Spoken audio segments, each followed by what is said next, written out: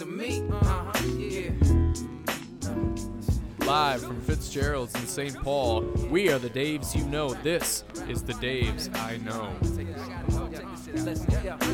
You want me to be that type of dude, and I want to be who you like me to, but we both know I can't do nothing at all. Oh, yeah. You say there's no use in So walking we're back. out. We're always back. We never leave. We don't take a week off. And we haven't been doing the segment about Liverpool lately where we bitch about them, but I think now is the time. I think now is the perfect fucking time. Fuck you, Christian Benteke. I mean, I love you, and I hate the fact that Jurgen Klopp did not like you, but shit. That was a. Did you watch the game? Because that was a fucking horrible game to watch. I watched that game on Sunday morning before the Minnesota United game. Anna left to go to the barbecue, the pregame barbecue we were going to, and I stayed and watched the end of the game because I'm a fucking glutton for punishment. And I was walking. So game over. Crystal Palace beats Liverpool 2-1.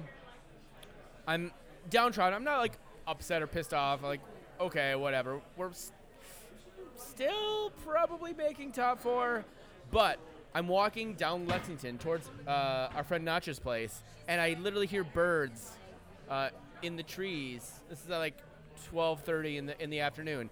Like they're chattering, but all I hear is ha ha ha ha ha ha ha ha, and that's what I had to walk to. Luckily I got to Nacho's place, had some brats, had some food, had some beers, and Minnesota won a game.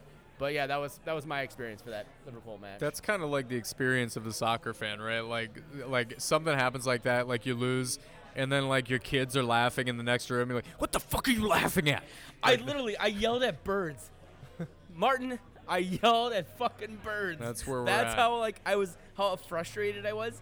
But I think that was good because it allowed me to decompress and not like yell at my wife at this barbecue or be pissy at other Minnesota Dark Clouds and True North League guys and the supporters that I love and care about.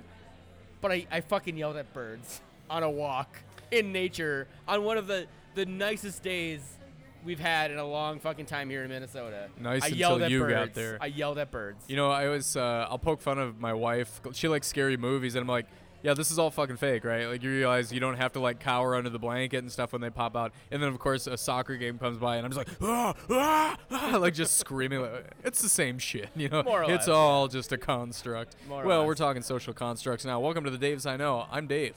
I'm Dave. We're the Daves you know. Yeah. Tonight, we're going to talk about some soccer. Let's hop into the real good stuff. I don't want to wait. I don't want to delay. I can't handle it. We're going to talk about what the hell just happened. Minnesota won its second game. They are now 2-2 out of their last 6. I'm not going to quote that record in terms of games with or without Demidov. Hint, it's the same number, basically. It's 2-1 and 2. Thank you. So let's talk about what happened. But as we always do, we're going to start with the best moment of the game. Zeller, what's your best moment of the game against the traveling, I don't know what you want to call them, the traveling Rapidos? I feel like someone's going to say the goal, so I don't want to say the goal because that was great. But not just the goal itself, but like basically the 15 minutes leading up to that goal where we were peppering Zach McMath. Zach McMath made several save of the week saves, like contender saves, like based on like Ramirez had an amazing like looping ball. Molino had a shot that screamed off the crossbar. But the build up to that goal, and then all of the things that happened. I mean, obviously the best moment of the game. I love Superman. I love that. I love that he got the header, but I love that Venegas, like the Venegas header that crossed the ball, Barra diving in. I love the fact that Ramirez was right there. Ramirez would have put that ball in. Yep, absolutely. The fact that when that was because they were in our section, they were in the supporter section when they scored that goal, that Ramirez was happier than Ibarra after Ibarra scored that goal. That, for me, was the goddamn best moment of the game. Like, Ramirez was even more happy than Ibarra was for scoring that goal. Like, those dudes fucking love each other, and that's I'm not crying. You're crying. That's a goddamn amazing thing. I had a little bit of a tear. Like, honestly, like watching Ramirez just grab Ibarra, and that was amazing. That was me the best one of the game. Not even the fucking goal itself. Like the goal itself was amazing, and I'm sure you'll talk about it. But Ramirez and all the build up to that play was like the best moment for me. You know, yeah, right. You're gonna throw me under the bus for saying the obvious thing. It turns out I'm gonna say the obvious thing. The goal obviously was the moment. It's Normally a 1-0 I say game, the obvious thing, so and glad you're doing right. The one thing I will say about it that I was really excited about was the Ibsen shot that led to the rebound, that led to the header, that led to the goal. Ibsen collected a rebound there, took it on the volley, and it wasn't a screamer, but it was just extremely well placed. And you know, I've said it about Ibsen. He runs hot and cold. He always looks like he's being frantic out there. Like, whatever he's doing, he always looks like he's in a panic to do it.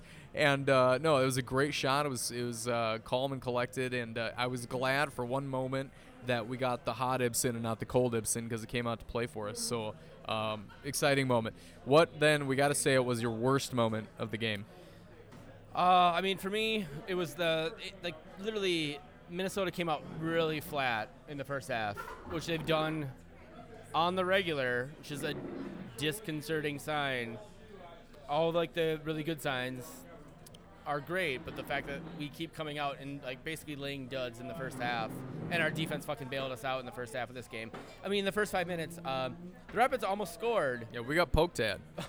Baji, they almost scored, but for Marlon Harrison, basically inadvertently blocking Baji's redirect from a corner that was going in. That was the worst moment of the game. Like, that would have been terrible to see. Yeah, I had trouble putting down the entire first half as the worst moment, but this is a game in which Minnesota was favored. It was at home. We have the better offensive team versus a team that's defensively built but defensively not great right now, against a team whose offense is piss poor. There's no reason that we shouldn't have played aggressive, had them on their back feet the entire game.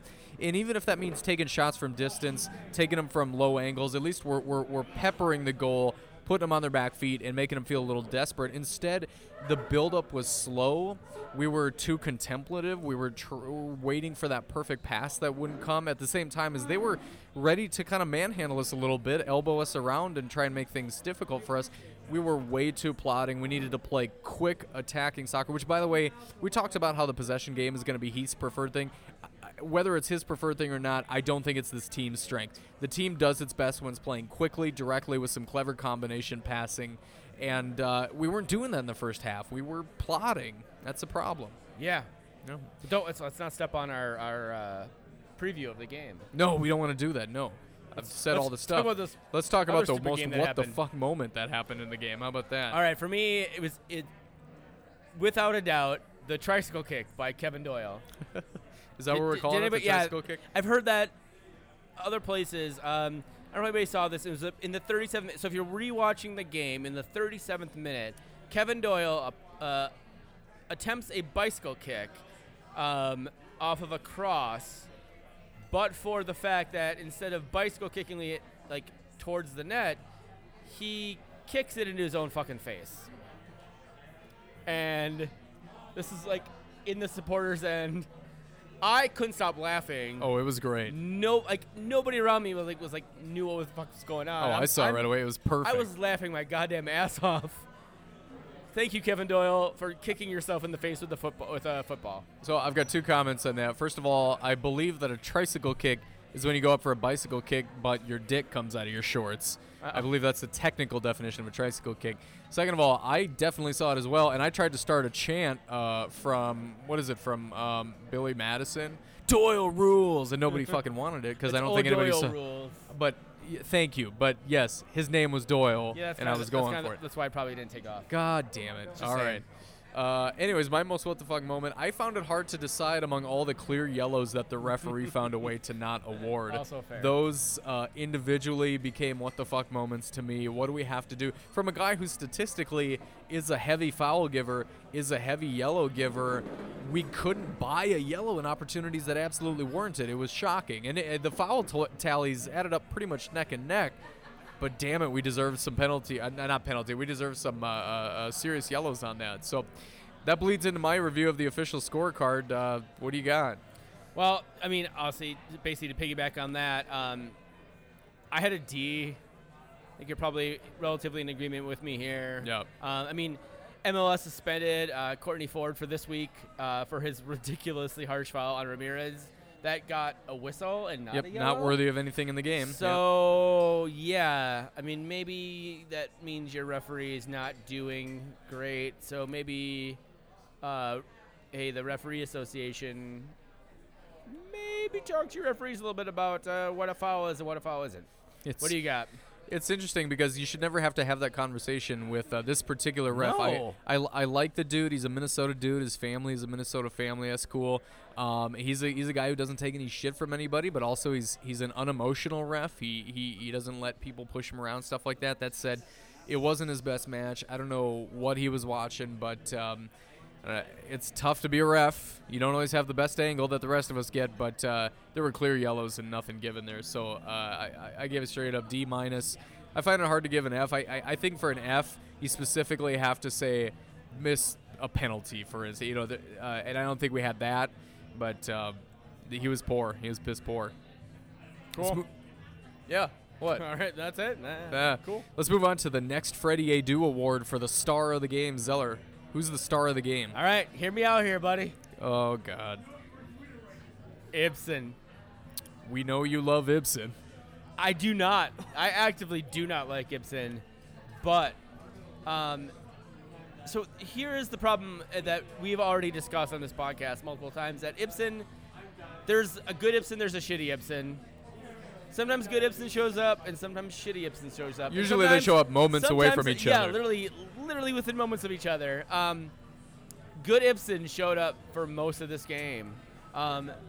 He was the guy who was distributing amazingly.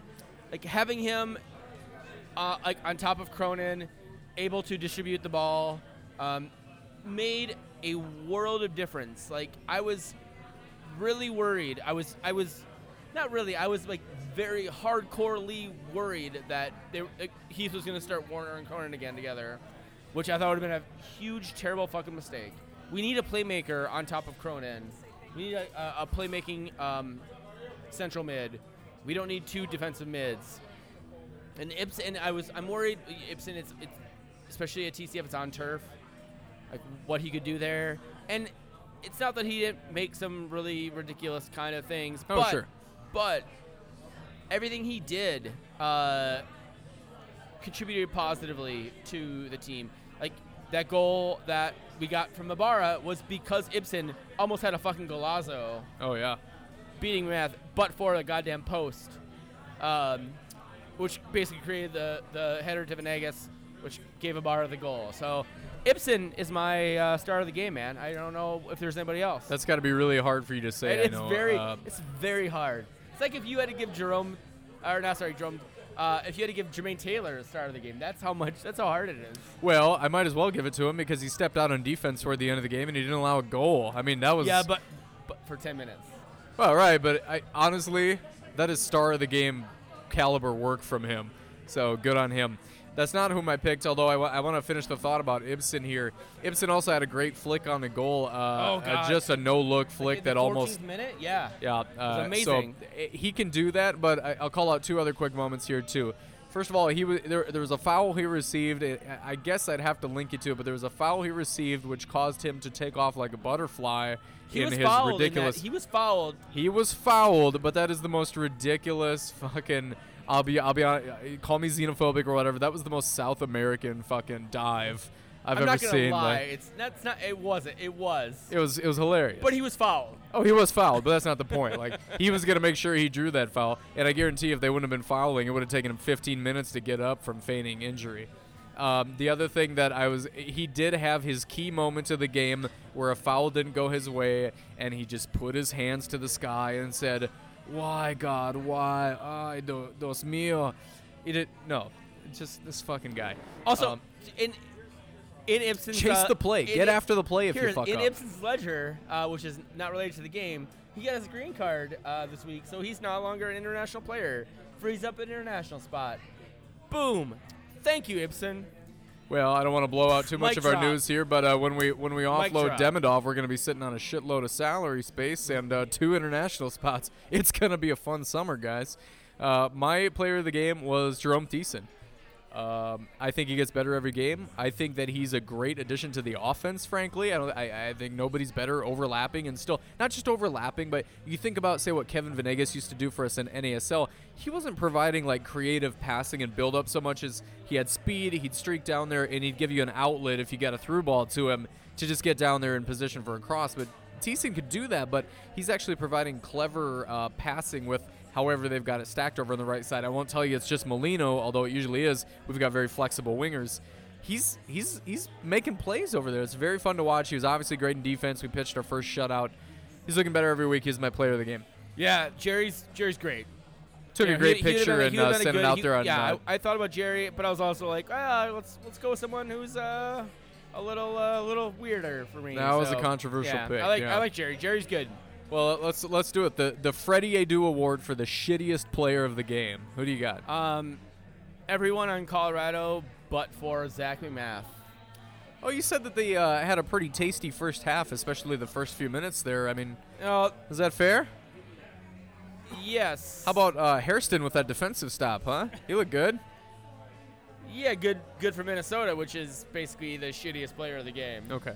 So, yeah, I mean, Zach McMath played out of his fucking ass with 3 very, like, basically almost like save of the week worthy saves. Everybody else was kind of shit. I don't know what it's going to take for Zach McMath to get out of the Rapids and onto a team where he can be a starting goalkeeper. He's been starting goalkeeper caliber for a couple of years now, consistently finds himself behind the guy, well, you know? I mean, if Tim Howard, like, keeps flicking people off and calling people motherfuckers and, like, fighting fans, then maybe Zach McMath might be long for this world in Colorado. Well, what fan's mother can resist the sexual urge of Tim Howard when it comes down to it? I see why he had sex with that fan's mother. I get it. Yeah, that's fair. That's fair. I'm going to put it down to Dylan Powers. Here, I'm going to succinctly put it this way. He doesn't have anything left to give to this team. There was a time he did, and he hasn't shown it over the last few years. Consistently poor supporting the defense. I'm sorry, Dylan. I love you, bud. I hope whatever comes next for you, it works out for you, but it can't be on Colorado. This is a team in a spiral. So we're going to move on. We're going to cleanse the palate. We always end on that shitty note, right? We always end on such a negative we do, vibe. Right? Yeah. And then we get into the other United news. That's what I want to talk about. But on the bright side, we've been ending it with, like, shitty people on other teams. For a change. Minnesota. Yeah, it used to just great. be, like, how do I say every player on Minnesota? And now's the United news. At least we don't have to play that game anymore.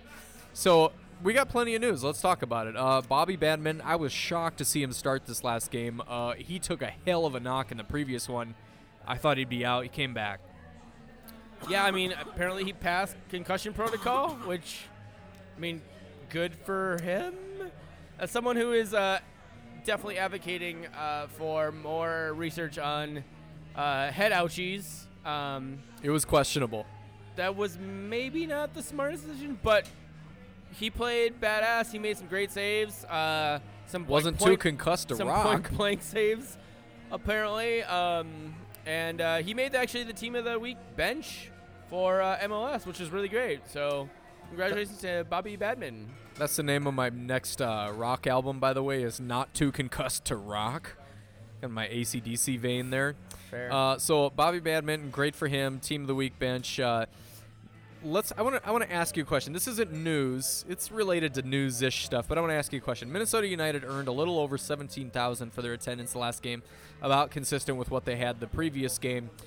What do you think about that number? Is that right about what we want, hope for, expect? Is it cause you any heartburn?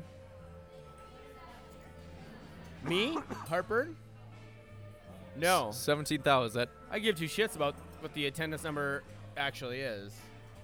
Well, I mean, you think about you think about the profitability. Not profitability is the wrong word. That's not, I'm taking that back right away. But I mean, it's a sign of support from this community. It's a sign of what we might see in terms of what the new stadium is going to look like in terms of fan support and stuff like that. 17,000 feel good to you? Is it? I mean, is it though? So my whole thing you is tell like, me. Minnesota United has been really shit at marketing, as That's fair. we've discussed multiple times. They're playing in a rented stadium, in a 50,000 seat rented stadium, and they're still averaging 17,000. Like, and doing poorly. I mean, fans don't turn out for shitty teams. It's not like they've been fucking burning up the place. And there was hockey, and there's baseball. There's hockey and basketball for the first several weeks. There's still baseball. Like they had 17-4 on Sunday of last Sunday. There was also a Twins game, which I'm guessing had less people in attendance than the soccer match did. Okay. Per the attendance rates. Am I worried about it? No.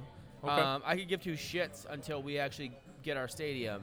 Because if the team is doing it right, which to be fair, I don't know if they are.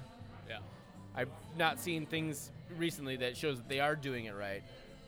But they're going to have 12 to 14,000 of those seats sold as season tickets. So it doesn't have to be Atlanta to be good, to be acceptable, to be thriving. Especially not up in the cities up here, where there's now 5, 6. I'm always counting WNBA because I always forget to do it. 6 major professional sports. Sure, and a new stadium for the Saints. I mean, there's always going to be competition there. They're a big draw. They're a big draw. They're actually a good baseball team compared to the shit-ass Twins. I was trying to be provocative with that question. 17,000 the attendance. I'm not too worried That's about fine. it. Yeah, I think it's fine. I want there to be enough buzz and enough momentum for the stadium because I want that packed from a game day atmosphere. I mean, maybe that's selfish, but no, 17,000 is perfectly fine. It's middle of the pack. Typically, see expansion teams. They're performing in the top half of the pack just because of that. There's a newness about it and there's a buzz. But so, let me offer you a question back on that. Yeah, go. At what number do you start to worry about for an attendance? Like if the team drops below this number, that's when you start to worry about whether this team is going to be viable in 5 years. Well, so first of all, the new stadium is inherently going to bring with it, at least for a year or two, a ton of fans and a ton of interest. It's just inherent. There's nothing you can do about that, even if the team sucks. So there's not a number, basically, now, this year. Yeah, basically what I'm going to say right now is I won't be that interested in attendance until I see what it looks like next year, both in terms of actual asses and seats as well as season tickets. There's always a drop-off from expansion year to the next year, unless there's extenuating circumstances like a stadium. If there's a huge drop-off next year, that's when I'll feel concerned. I'll feel like that interest was only that first, moment of interest, and it may not be as sustained as we thought. But, if they sell another 11,000 tickets next year for season tickets, it means that there's enough people who liked what they saw that they're going to be here.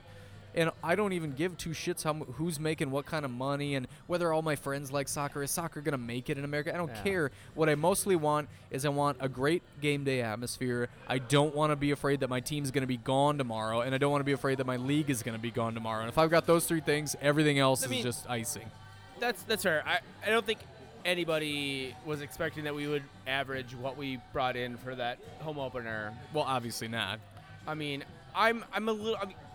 to be quite frankly fucking honest, I'm a little disappointed that it's not around the 19,000-20,000 level, because I thought that is what we could average. It's expansion team territory there. And especially, but it's also been, we've only had 3 home games. So it's early, and all of the 3 home games have been in the spring, where people are a little more reticent to come to games. Sure. When we roll out our fucking whole slate of goddamn July games, I expect that number, the average test number, to go up. Sure. Pretty considerably. So. All right. Yeah. All right. I'm done being provocative. Let's talk about the stuff that's just built-in provocative. Everybody's talking about it. MLS Players Union released their salaries on 4/25. We've got the scoop on it. Zeller, I know you did a lot of analysis on these numbers and stuff. So talk to us about Minnesota United's Jesus salary fucking numbers. Christ. So everybody, like, it was funny because a lot of people, like, just, like, freaked out, like, that they released these numbers. Couple points of order. They do it twice a year, don't they? They do it. The MLS Players Union does it twice a year. Yes. The owners do not want you to know anything about what they're paid. And these are all basically, like, and this is not from the owners or from MLS itself. It's from the players basically disclosing what they're being paid, right? Because the MLS owners, weirdly, are in a racket together, and they don't want to, pay any more money than they absolutely have to. Sure. So this is the Players Union. So, hey, unions. Unions are fucking awesome. This segment brought to you by unions. Unions are fucking awesome. Join a fucking union. That's my my political rant for the day. Okay. So we found out on April 17th, earlier this week on April 25th, that so Minnesota United is actually not the lowest salary team in the league. The lowest salary team in the league is LAFC, weirdly enough. Well, which is a team that doesn't actually technically exist yet. Beyond them. DC United. So we're actually one of the higher Uniteds. Which is fucking hilarious. And Houston, the Houston Dynamo, we actually pay more money in salary than Houston Dynamo. And Houston is moneyballing it this year. Yeah. DC plays like they pay their players that much. That is 100% true. So basically, we have $5.32 million Minnesota pays in guaranteed compensation to their players. Yep. Which is 20th in the league. So not great. We're definitely in like the lower. We're in the lower half of the lower half. We always knew that we would be approaching this with a small ball, build from the base kind of approach. Here's an interesting statistic. If you go back and look at that, I believe, if I'm not mistaken, that Minnesota has more guys making over $200,000 than any other team, actually, which doesn't feel right when you think about our total salary. But the point is that we don't have guys making $1 million, $2 million, $6 million. But in terms of numbers of guys making over $200,000, we have more than any other team. That is the kind of approach that they wanted to take with a very well-rounded team. Now, has it played out? There's opportunity, obviously, but I mean, it pans out when you think about it that way. Yeah, 13 players making over $200,000. Good on them. Yeah, it's good to know. So what's the standout? There are some obvious standouts here. If anybody who's looked up this data, you can easily look it up. Vadim Demidov is the highest paid player on the team. By a wide margin. By a significantly wide margin. He makes up basically about 11% of the payroll. He's making $555,000 a year, which, let's put that in perspective. The minimum baseball salary for someone who is playing in the major leagues is $500,000 a year. So maybe he should try baseball instead.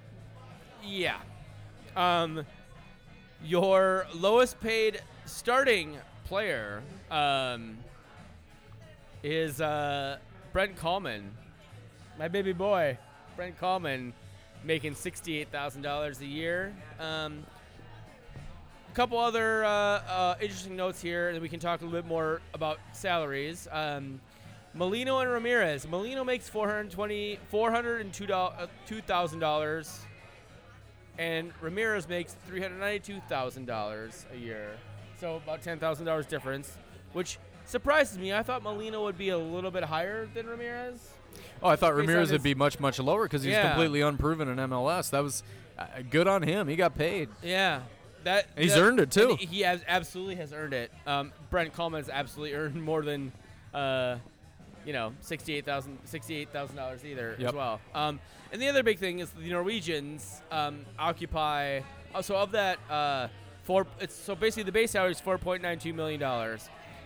The Norwegians, Demidov, Aboja, Kadri, and Schuler, only none of which are actually starting right now, occupy $1.315 million, or a quarter of our salary right now. So, what else? Like, what do you want to talk about with the salaries? Because I got all the salaries right here. You've got them all. We can chat about it a bunch. I have a couple of thoughts. First of all, on the Norwegians, Demidov is moving on. We know that to be true. They're trying to find the right out pattern for him. Alvboga, now that Shuttleworth is starting and he's kind of dead income, he was on a loan. He's easy to offload. Kadri and Schuler are making money that doesn't necessarily befit someone who's on the bench. But that said, I think that they can be important players. I mean, you need depth on a squad. I think that these are guys who I don't cringe when I think about the thought of them running out there. If someone like Ibarra goes down, so I'm happy for Kadri and Schuler to be there. Whatever. We're gonna get what would Demidov and Alvboga get us back? About $750,000 plus 2 international spots. I think we might have an interesting summer in front of us. That's kind of the whole point of this. I hope so. Yeah, it makes a lot of sense. Like, yeah, Kadri and Schuler is about $500,000. Mm-hmm. And I think those can be cogs in the system that Heath wants to run. Certainly. I'm actually not even really opposed to Albosia. Albosia, I think, got a really bad. Albosia has not had, until that shutout in the second half, had not had a good defense in front of him. So I'm not giving up on Albosia as being a keeper that we could have for 2-3 years. Honestly, no, you can't just say he's a failure because of what happened in those early games.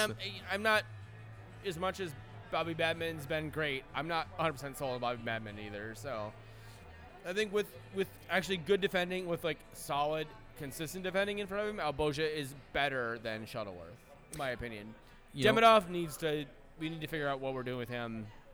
I wish him only the best. It was a really terrible, terrible trial, and yeah. So, but yeah, we move. If we move only $500,000, that's $500,000 and an international spot. Yeah, look at that list. Think about the players you can get for $500,000 and an extra international spot. That could be a key player for sure. Oh, there's so many fucking players. Oh god. That. So 442.com released a great list of it. It was basically their all-star team of players under $200,000. Is basically bargain talent. And if you played that team without any changes, they would run the fucking league. There's no doubt about it. Kyle Larin, Kellen Acosta, guys like this who haven't quite hit that first big contract year where they start to get paid what they might be worth. Invest in your youth academies, kids. Holy shit. That works.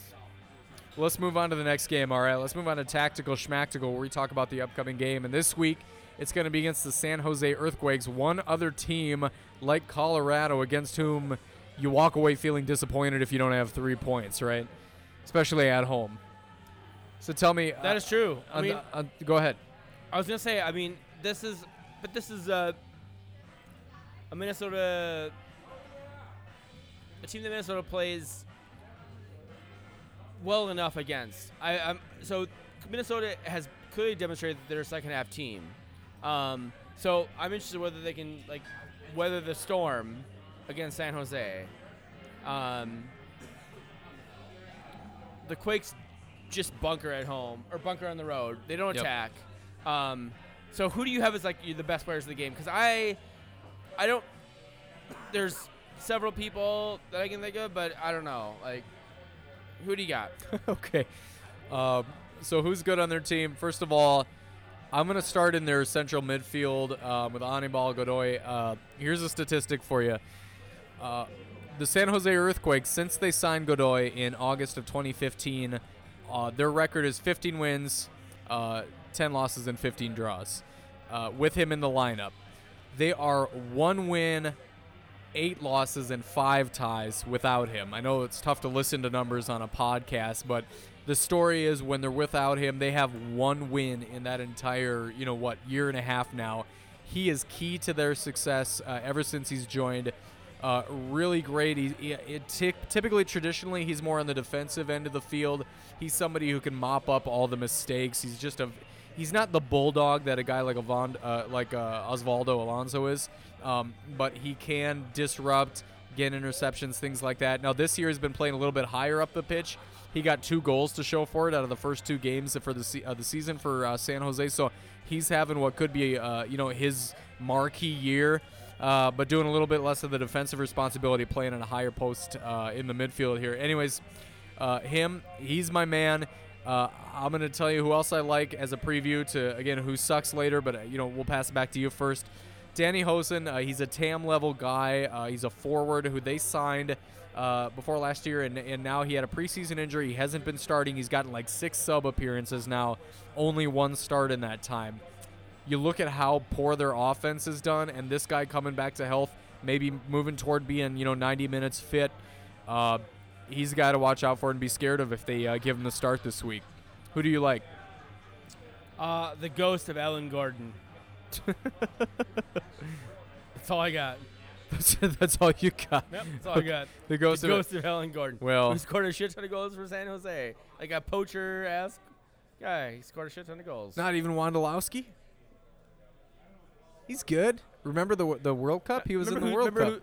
Let's move to who sucks. Yeah, why don't we move on to who sucks? Who sucks? Yeah, Chris Wondolowski. Okay. Who can't hit a fucking sitter from more than 3 yards out. That guy sucks. I agree with you that this midfield has been particularly crap in distributing and connecting from, which has been a relatively stout defense. Like, they don't give up a ton of goals. Sure. But they're connecting to a 27 and 34-year-old who, when they get fucking sitters, they can't connect.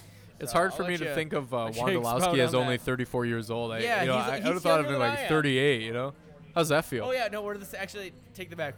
We're the same age right now. He's lying now. For another month, we're the same age. All these guys are older than me.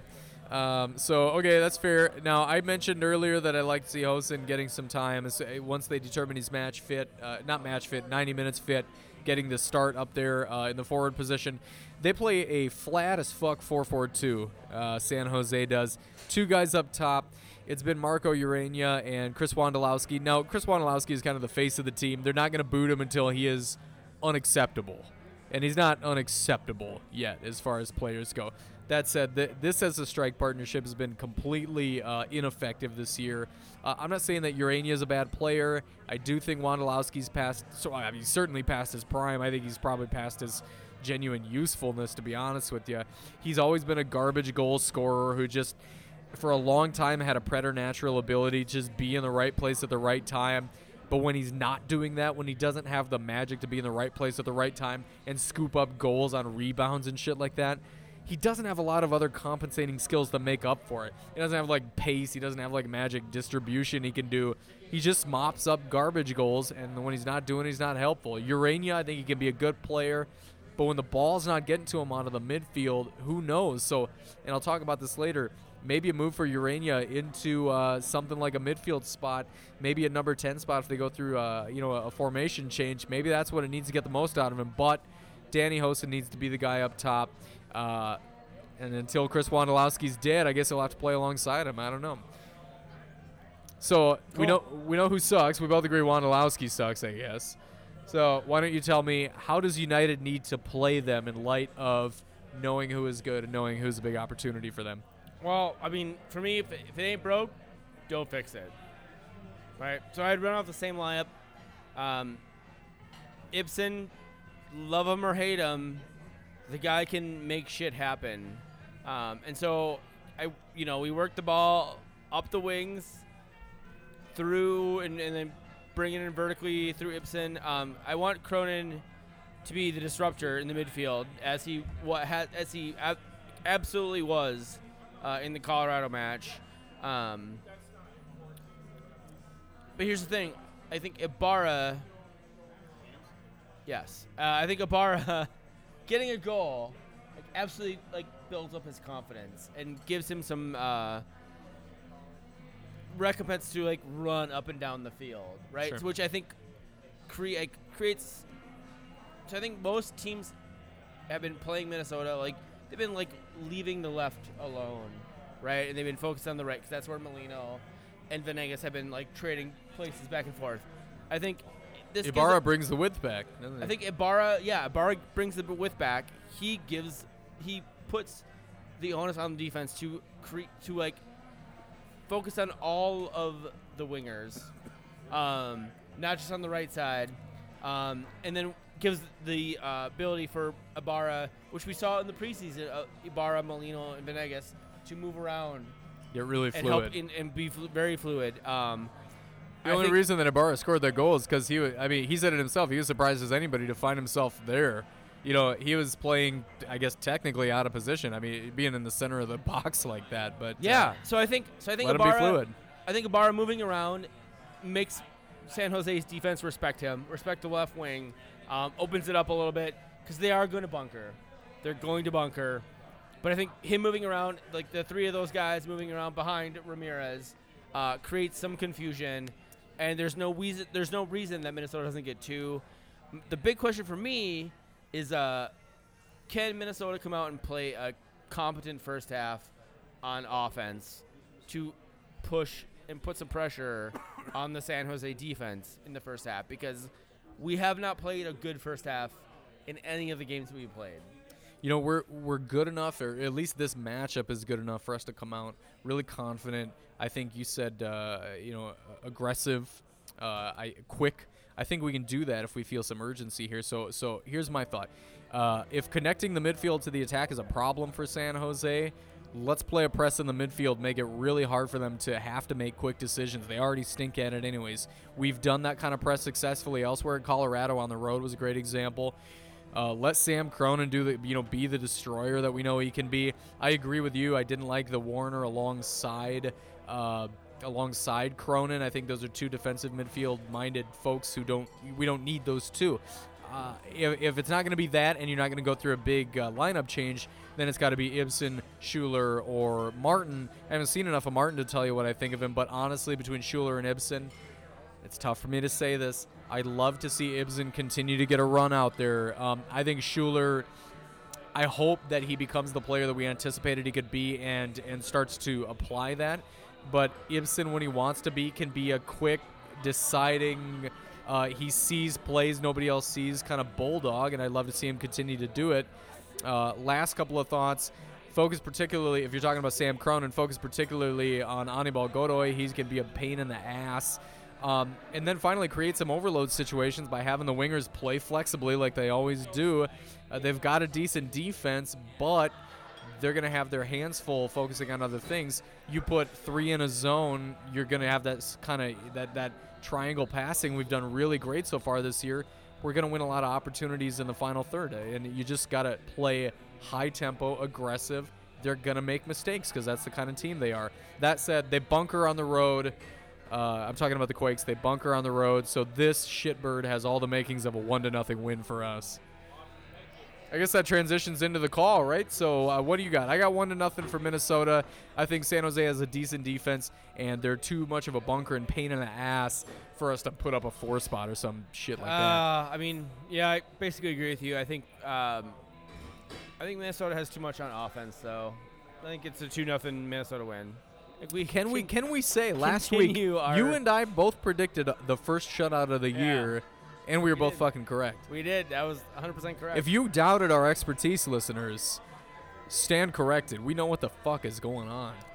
Anyway, so we've both got a second consecutive shutout. You've got it 2-0. I've got it 1-0. That moves us into the next segment, which is called Picks or It Didn't Happen. Let's talk about how we did in the MLS week that was. So let's run it down. First of all, New England played San Jose midweek last week, came out with a 0-0 boring-ass game. I will say this game was more exciting than the scoreline suggested, but both teams can go fuck themselves anyways. Yeah, I mean, Wando had a fucking sitter. Missed the shit out of it. Imagine that. Good on him. Good on him. Toronto FC beat Chicago 3-1. Jovinko is the best player in MLS. I don't think there's any doubt about that, but I guess that's not even good enough for him to be even the 23rd best Italian player in the world. Can't get enough national time. So my question is this just a one-off for Chicago, or is this back to reality of Chicago being a tire fire? You know where Chicago's going, buddy. On the train. Philadelphia versus Montreal came out to be a high-scoring 3-3 tie. Holy shit, though. It was a fun tie. No, it wasn't. Not for not for Philly. That's I mean, is this gonna possibly be the worst team in MLS history? They haven't won a fucking game by the time the next kickoff, 244 days. A lot of talk about Minnesota being the worst team in history. All I can do is point at the scoreboard. My last thought is that was an epic collapse from Philly, up 3-0. Who would have thought they had a 3-0 offense in them? Like 30 minutes into the game, hey, guess what? They handed it back to Montreal. Good Lord. Gives me a lot of faith when Philly comes to Minnesota. Oh, I can't wait for Philly to come to town. Houston beat San Jose 2-0 to rebound after kind of a clutch draw from Minnesota the week before. We both had this one called correctly. Oh, wait, we forgot to mention that I had the Philly-Montreal. We didn't. We haven't been talking about who called it. So New England, San Jose, neither of us called shit. Yeah. Toronto winning against Chicago, neither of us called that.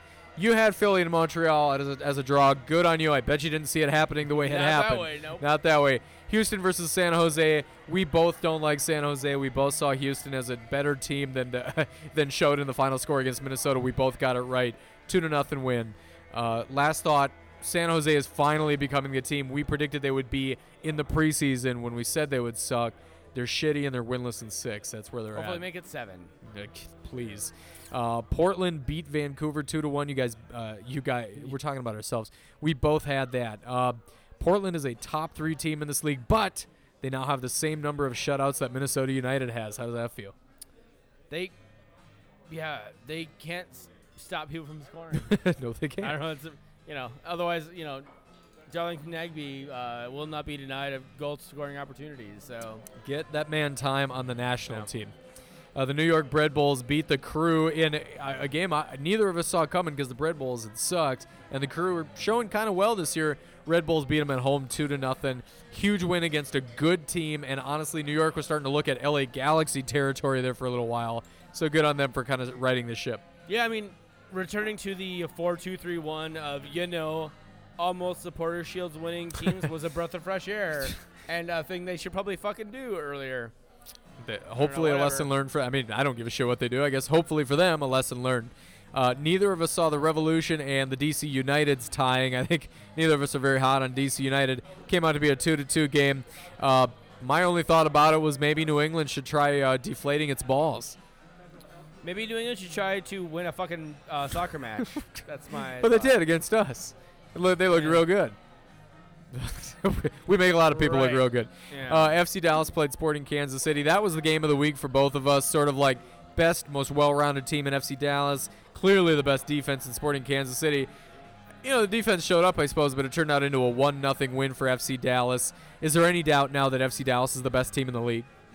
Well, there's in my mind. In your Sporting Kansas City guy. Well, they just lost. But I mean, this game. And, I mean, I thought this game would be like an exciting 0-0 draw. It ended up being pretty much a dud. So. Right, okay. And Dallas pulled it out. Like, good on you. You win your fucking home games. Good job. Good job, guys. I'm still calling it Pizza Hut Park. The Real Salt Lakes finally lost under Petke to Atlanta United 3-1. I did call that. I thought Atlanta United were going to be the team here. Here's my thought. Real Salt Lake are still Real Salt Lake. And a fresh coat of Petke doesn't change that, at least in the short term. Yeah, I mean, Armando is out. If he's out due to injury longer, fuck, how bad could Real Salt Lake be this year? No, that's the question. Raimondo is, they've turned it around under Petke for a couple of games there, but Raimondo has been kind of more error-prone so far this year, so who knows what's going to happen. He's like the heart and soul of that team, man. I don't know. That's true. He's got qualities beyond his goal-keeping abilities there. New York City FC lost to Orlando City SC. Orlando won 2-1. Mr. David Martin had it called another fun win for Orlando that they had no business winning. Orlando keeps doing that. That said, this pace for Orlando winning games they have no business winning is also unsustainable. No caca, no problems for the best team in the East. Well, best by the record anyway. Sounders beat the Galaxy 3-0. We both called the win at least. My only thing I can say about the Galaxy is a quote from a poem, "Look upon my works, ye mighty, and weep." I'm going to say this goes back to the Orlando NYCFC match as well as this one. Did you watch these matches at all? Not the Sounders Galaxy. Oh, my God. So they made the jerseys from recycled materials, which is good. The jerseys were gray and off-white. which was very, very bad. Can I I couldn't even tell who the fuck was playing, like who was trying to attack and who was trying to defend when I was watching these games. Oh, I understand your point. I thought you meant one of the jerseys was gray and off-white. You're saying one team's was gray, one team was gray, off-white. Oh. one team was off-white. Because my counter comment was going to be, I saw the Seattle jerseys and I thought they were kind of fucking dope. I liked them. No, they were fucking terrible. They were fucking terrible. It's these jerseys were like when they had like the NFL does their color games where they put teams in like green and red, and so like colorblind people can't see who the fuck's playing. You felt each other. colorblind. I felt colorblind. I'm not colorblind. Fuck you, MLS, for making me feel colorblind. Yeah. You guys are the fucking worst. Yeah, you go back to the jerseys that are sewn out of the native trees of an island that no longer exists by the hands of small children. Not this recycled shit. Zeller's looking at me with devil eyes right now. I don't. I like. Yes, make. If the MLS made pretty all their recycled fucking jerseys out of recycled material, awesome. Well, they were all made out of recycled bottles, and bottles are that color. How about making your jerseys fucking colored enough so that you can see a difference between one team and the other goddamn team when you're watching the fucking TV? Don't use the word colored again. I don't fuck colored. Minnesota whatever. United. Wow, the people at this bar loved that comment being overheard. Minnesota United FC beat the Rapids 1-0. We both called it. Fantastic. All I can say is nothing like a game against Colorado to make you feel like a god. Yeah, I mean, Ibarra scoring a diving header is definitely not something a defense should ever have here uttered. Dude is what, 5'7"? 5'6". He's shorter than. He's literally shorter than us. He's like us territory. That's bad. No, literally, like there are pictures of me with Miguel Ibarra, and I'm like an inch taller than him. Oh, Miguel. So he's 5'6" on a good day. And he rose to the occasion. He did rose. All right. So running totals this week, Zeller, you were 5 for 7, a respectable-ish week. Puts you at 35 corrects and 48 incorrects over the season. That's fine. Mr. David Martin, myself, had a 6-6 week. I'll take 500 anytime, especially since there's win-losses and draws to consider. That puts me at 37 wins and 46 incorrect picks. So essentially, I'm two picks ahead of you on the season. It's a close race. One good week, one bad week. It's all topsy-turvy, right? Fine. Meh. Who cares? Fine. Let's talk about the next week's picks. First of all, I want to hear from you. Toronto FC versus Houston Dynamo. Who do you got? I got the Toronto FC's winning 3-2 after the MLS salary release. Bradley, Aldar, Giovinco, they're going to decide to play like highly paid players again. They should make that. You know what? I anticipate at home they're going to do the same. Toronto FC wins it 2-0 over Houston. Cool. Montreal and Vancouver. Who do you got? I got Montreal winning 2-1 in the battle of the lesser of the Canadian teams. Montreal wins 2-1. I've got Montreal and Vancouver 2-2. 2-2 feels like a Montreal score to me, honestly. Yeah. Orlando City SC versus the Colorado Rapidos. Colorado is very, very bad. Orlando City wins 3-1. 2-1 feels like an Orlando City. If 2-2 is the classic Montreal score, 2-1 is the classic Orlando City score. I've got them 2-1 at home against Colorado.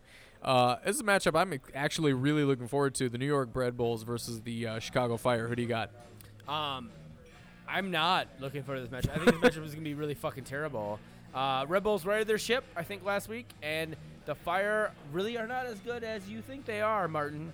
I think it's Red Bulls 1, Chicago Fire 0. Let me give you a counterpoint. Chicago 1, Red Bulls 0. What do you think about that? Right. See what I did there? There we go. Yeah. Columbus Crew versus New York City FC. I got my feelings. What do you got? I got Higuain and Mane salvaging a 2-2 draw against NYCFC. Man, Mane hasn't even been able to get enough time.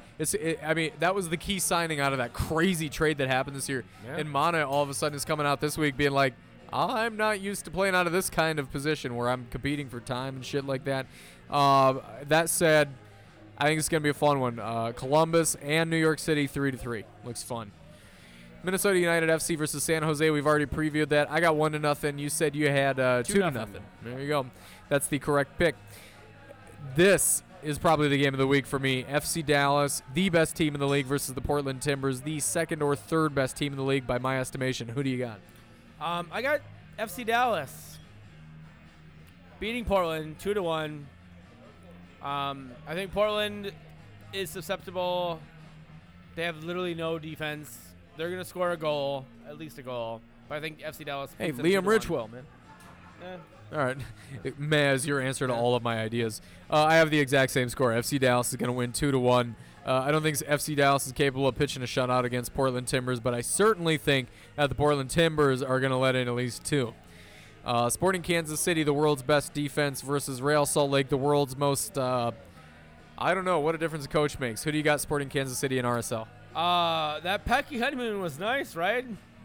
But holy shit, rude awakening. It's like you get married. Like Still- honeymoon's great. All of a sudden you have a First fight. First argument.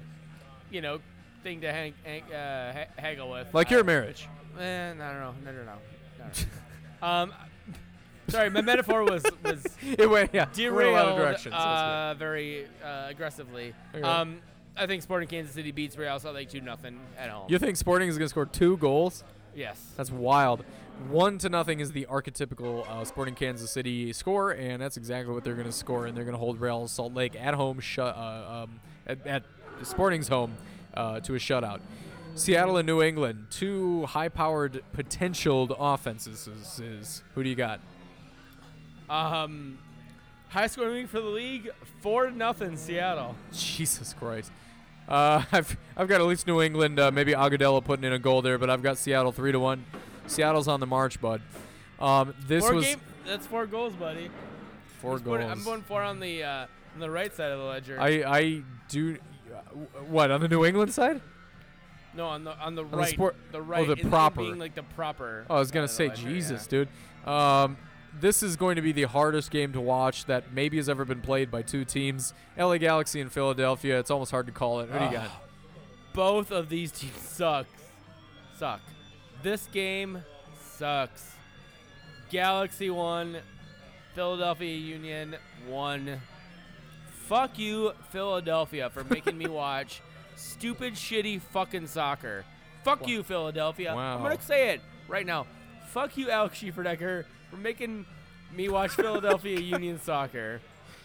All right, we've taken a dark turn here. The only thing I can say is this: Philadelphia sucks, LA Galaxy sucks, but they do have a Alessandrini. So I've got LA Galaxy 1, Philadelphia nothing. Last game of the week: Atlanta United versus DC United. The battle of the other Uniteds. What do you got? I don't know. Second leg of the United Cup goes to the Dirty South. Are we calling it the United Cup? Is that a thing that we're going with now? That's what I'm doing. All right, fair enough. So we're gonna, it's whoever gets the most points. No, out I of get the concept. I just United games. yeah. I think, United, the Atlanta United wins this one. I think they're gonna win the United Cup this year. Actually, I think DC United are going to get drug off the field like a United Airlines passenger. It's going to be Atlanta United 3-0. Whoa, gross. Topical. I said 3-1. By the way. All right, close enough. You didn't let me finish my. Well, that's thought because I there, was so so. fucking excited. Let's move on to the Indulge Your Fantasy. Talk about our fantastic fantasy league. How'd you do this week, Zeller? Good, better than you. Fuck you. All right, how'd you do? How'd you do? I got 78 points. I moved up. 78's a good week. To 13th place with 424 points overall. I jumped you. Yeah, who used to be in basically. 13th place? Yeah. Hey, guess what? I moved to 14th You place. dropped down one spot to 14th place. Damn it. Yeah. I had a poor week, honestly. Yeah. I loaded up heavy on Sporting Kansas City defenders. I played a couple of gambles in the attack that I just liked the team matchups for that totally didn't pan out. I got 67 points. I'm at 416 points overall. That's down to 14th. Boy, we got some ground to catch up with. Who kicked ass this week in the league? Well, Costa Rica Loon. Again. Yeah, 105 points. Good on you, Adu. Edu, you need to talk to us about what your technique is, Yeah, because consistently what good the fuck results. do you do, man? I don't even. I mean, I look at this like maybe once a week or so. The other people who also kicked ass were the brothers Demidov and Plate or Plata, who had 104 points this week. It's tough to make up ground when these fucking people are doing this. Don't be so good at What we asked you to do, yeah. shit. So like, who's in like? Yeah, let's take a look at the overall league standings here. Who's in front in the First league? place, so it had been close. All of a sudden, Brothers Demidov puts up this crazy fucking week. I mean, not all of a sudden. He's done it before. So Spencer Agnew, Brothers Demidov, you have 542 points. Second place is Looney Bin Patrick Rydeen, 502 points. That's a full 40 points behind. And finally, Costa Rica Loon, Mr. Adu, you're at 501 points. Only 1 point out of second, but full 41 points out of the lead. Brothers Demidov is aiming for that $50 Target gift card. That's what I think is going on. It's desperation that's fueling their work. They just need that sweet Target money. On the bright side, there's like 28 more weeks left. There's a lot. Yeah, that's fair. So there's plenty of time. Plenty of time. Let's go to the mailbag, man. We got some fucking Mailbag. answers. Let's do it. I'm going to go from the bottom up here. So you asked from the TDIKMN Twitter account like what you wanted us to talk about.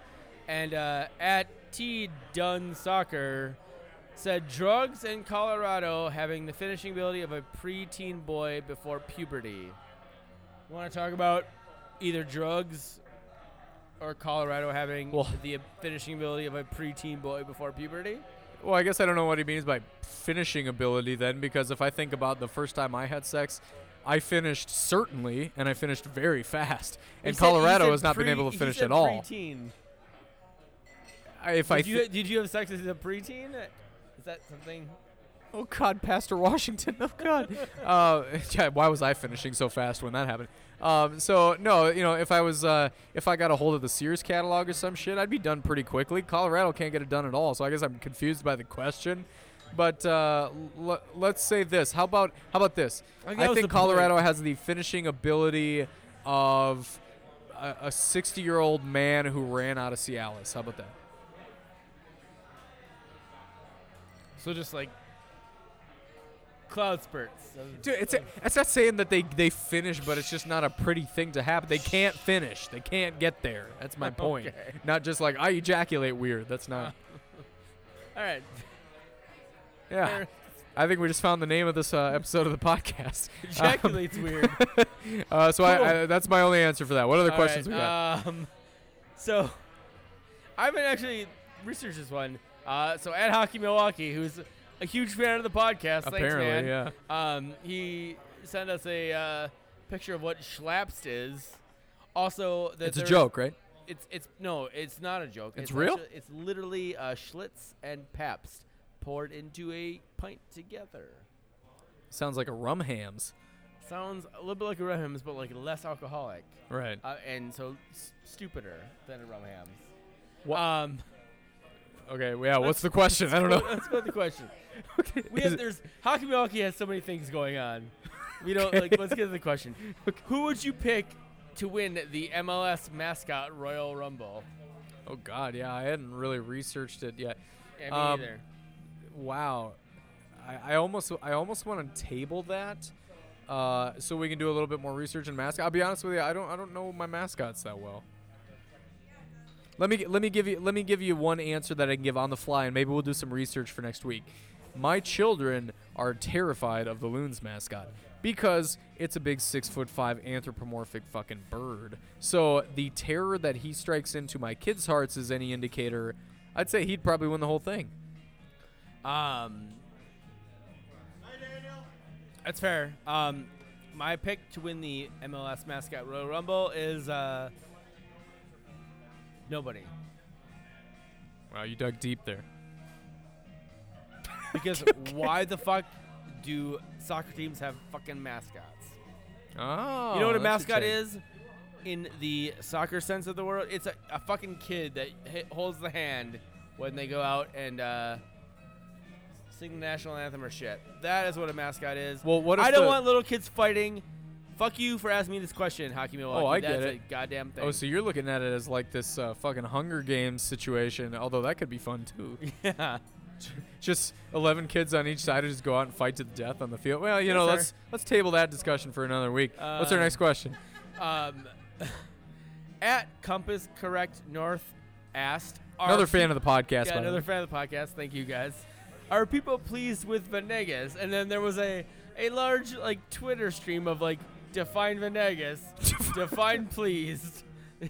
Define definite. Okay, so someone said definite. I don't.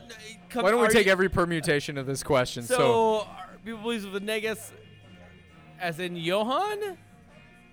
You pleased? Go. You're not pleased with Johan Venegas? Are you pleased with Johan Venegas? Go. Yes. Okay. Are you pleased with Kevin Venegas? Go. Yes. Cool. Done. Answered. Thank you. But define pleased. I mean, Are you pleased with pleased? No.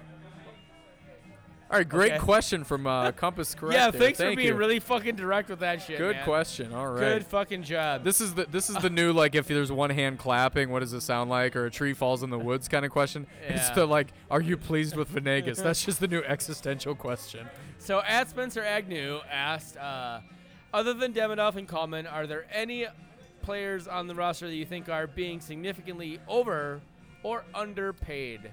Let me pull up that roster list He's for just you. he's just doing this for fucking fantasy research. That's all it is. It's probably. So okay, significantly over or underpaid. Besides Demidov So or Kallman. an easy answer is Alboga because he's a backup and he's making $230,000, which is hardly breaking anybody's bank on the average team. But compared to the other salaries on our team, it's a hell of a lot for a backup to be making. Bernardo Añor is making over $100,000. If you had told me that before these numbers came out, it would have shit directly into my pants. There's not a whole lot of other ones that stood out as like straight shocking to me, to be honest with you. I guess I was maybe surprised that Ibsen commanded a full $200K for a guy who hadn't actually played MLS. He had experience in Europe. It wasn't like he just came from NASL, but he hadn't gotten it done in MLS before, so 200 was a big number for that. But there wasn't other huge shocks for me. Yeah, I was going to say, for me, Ibsen was the one that stood out. Like, that he commanded $210,000 coming from the NASL, which leads me to believe he was making around that on the NASL team, which means he probably was the highest paid player on the NASL team, honestly. And I don't doubt that. Like, Ramirez should have been. Ramirez got a hefty bump when he came to MLS. But I'm guessing that means that Ibsen was probably the highest paid player on the team last year. He was a European signing at the time with Champions League experience. I mean, that wouldn't shock me at all. Yeah. Is he 200,000? He could be 200,000 in MLS depending on how he pans out over the long haul. But compared to other salaries on this roster, I'm looking at Jerome Thiessen, who's sitting there on 170,000 or something like that. Do you value Ibsen more than you value Jerome Thiessen? I mean, in terms of players that I'm a little surprised at, Johan Venegas making only basically like $250,000. I think that's actually a really good value for Johan Venegas. Well, you think about what he was. Venegas is probably the second best player on the team outside of Molino. Like, in terms of like what he can do and create, and he's getting national team appearances and all that. Like, the fact that he's making only $227,000, he's like the sixth highest paid player on the team. That's actually and from what they've been getting from Johan, is pretty good value in my estimation. I think it's totally good value, and you think about how we got him. He was spare parts at Montreal in the expansion draft, related to the expansion draft. So, that was a good bit of business there, and that's how you get players on the cheap, is you find them, maybe not getting the kind of support from the current team that they need, and there you go. Yeah. Let's move on to the other questions. So the next question is actually specifically for me. It's from at Kevin Baltus. Did you get Bat Dance? So the easy answer is no, I have not yet. So Record Store Day was on last Saturday, and Bat Dance was they did a special Record Store Day release of Bat Dance, and I did not get to the Record Store Day to get it. I saw my friend Kevin, who mentioned this. He's like, "Oh yeah, there's a store that still has it." All right. And I was like, "Oh, I'll go there tomorrow." I didn't get to that store, so God damn it. I'm not sure if that Bat Dance record still exists, but if someone has a Bat Dance record they want to send to me, you're welcome to do it. You have our email address. You can email us. I'll tell you my address to send it to. And then finally, our last question is actually a text message question from my friend Nick. It's basically, so I don't know if anybody saw this.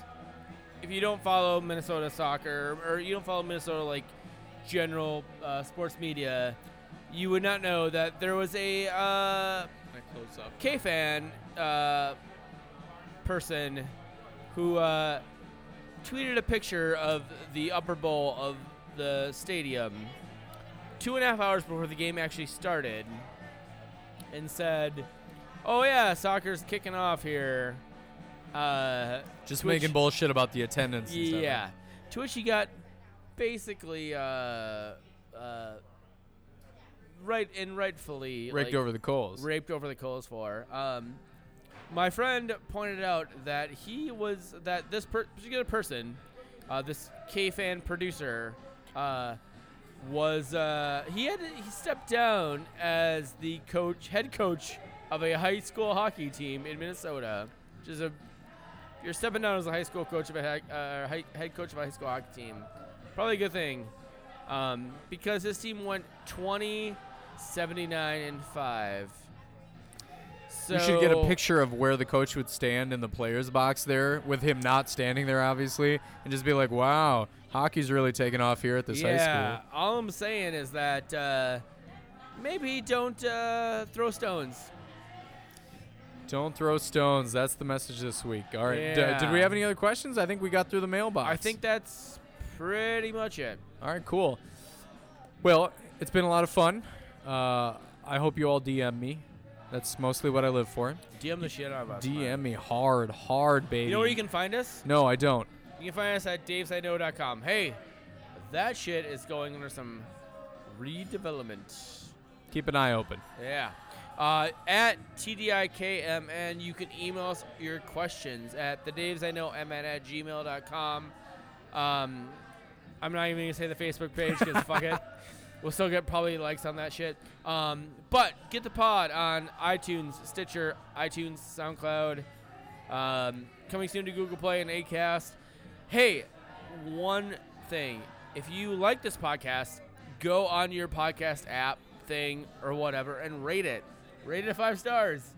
Leave us some comments. We're probably not going to look at them. Leave us some Say, criticism. hey, these guys are fucking funny or whatever. But apparently if you rate things, other people see them. Like, apparently we're the same as Serial on Stitcher, which is probably weird. But yeah, I loved seeing that in the related podcast. There was shit like Serial. Like, wow, we're just like that podcast. Wow. Absolutely. So go rate our fucking podcast. Mention soccer because that would probably get us off the Serial thing. Rate. Give us 5 stars. Yep. Why not? And tell your friends. We work hard on this. If you enjoy it, they might too. Most importantly, tell your friends. and like I said, we're gonna be doing some website relaunch shit, which is gonna be really awesome. Yep. You can find Martin at offensive_loons. You can find me, Zeller, at Texas Zeller.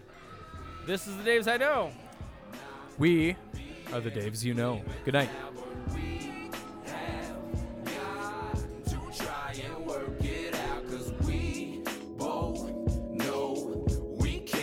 Nothing at all.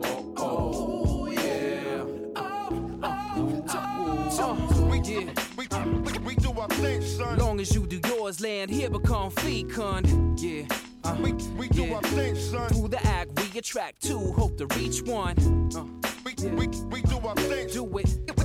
Do it. We do our thing, son. Some will paint a piece, some will spray with a machine gun. It's mad work to be done. We do our thing, son. Can't do nothing at all. Y'all know we can't do nothing at all.